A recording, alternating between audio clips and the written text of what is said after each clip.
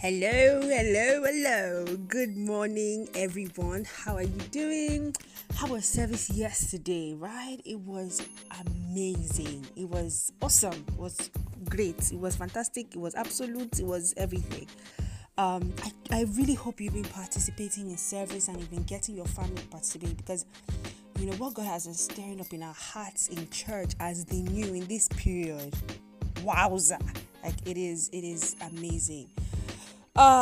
Dear God. Anyway, it's so good to hear back from you. Thank you so much for all the feedback with regards to letters from lockdown and how it's been changing your life in this period, and how you have sort of felt a sense of connection, not just to me as a person in that sense, not just to the church as the new, but to God. It is so cool to hear all of that. So thank God, right? So today's letter from lockdown is so dear to my heart and is so powerful. I truly hope that as you pay close attention, because I'm going to do my best to be quick, but as you pay close attention, God will open your eyes to realities that you probably thought showed a sense of weakness. And if you have your Bibles, please open it to the book of Matthew chapter 5. Matthew chapter 5. We had to cram this particular scripture when we were growing up. It's called The Beatitudes. We had to cram it when we were growing up. If you remember, blessed are those who for they shall. Blessed are those who, if you went to Sunday school. If you didn't, that's cool. That's fine. We got you. We're here for you. And we're going to learn together. So please open your Bibles to Matthew chapter 5 from verse 3 to 10. And I'm going to rush through it because of time. And then I will basically tell you what God is saying to us through this, through this scripture. That's it. So I'll read from verse 3 to 12. All right, I'm reading from NLT, not TPT this time, I know. But tomorrow's... I'm looking forward to tomorrow's letter from lockdown. Anyway, so verse 3, it says, God blesses those who are poor and realize their need for him, for the kingdom of heaven is theirs. God blesses those who mourn, for they will be comforted. God blesses those who are humble, for they will inherit the whole earth. God blesses those who hunger and thirst for justice, for they will be satisfied. God blesses those who are merciful, for they will be shown mercy. God blesses those whose hearts are pure, for they will see God. God blesses those who work for peace, for they will be called the children of God. God blesses those who are persecuted for doing right, for the kingdom of heaven is theirs. 11. God blesses you when people mock you and persecute you and lie about you and say all sorts of evil things against you because you're my followers. 12. Be happy about it. Be very glad, for a great reward awaits you in heaven. And remember, the ancient prophets were persecuted in the same way. What God wants to basically pick out to you from this scripture is that in the places where the world sees you as weak, that is where you will find a reward. And let me say that again, it's so good. In the places where the world sees you to be weak, that is where there is much fulfillment. Let me give you an example in the third verse that talks about those who are poor and realize their need for him.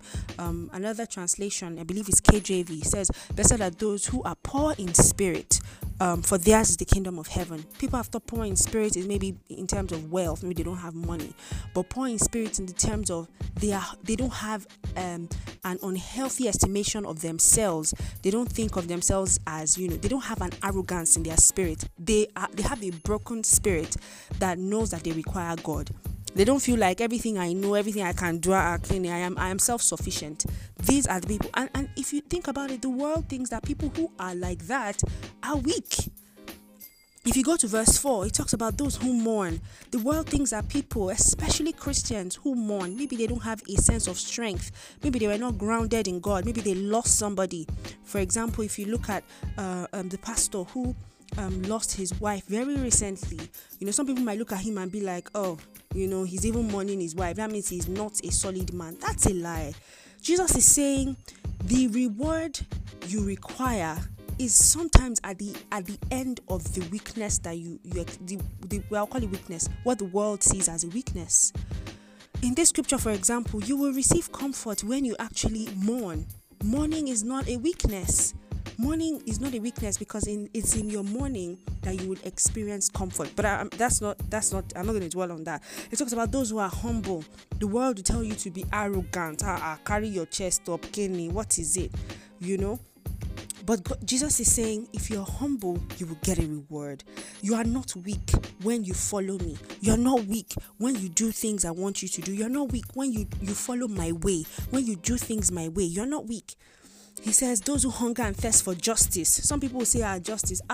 Well, look the other way. As long as it's not near you, it doesn't concern you, It's not, like the Black Lives Matter, like the rape, allegations that's ongoing, or the rape situations that is ongoing. People say you should turn the other side.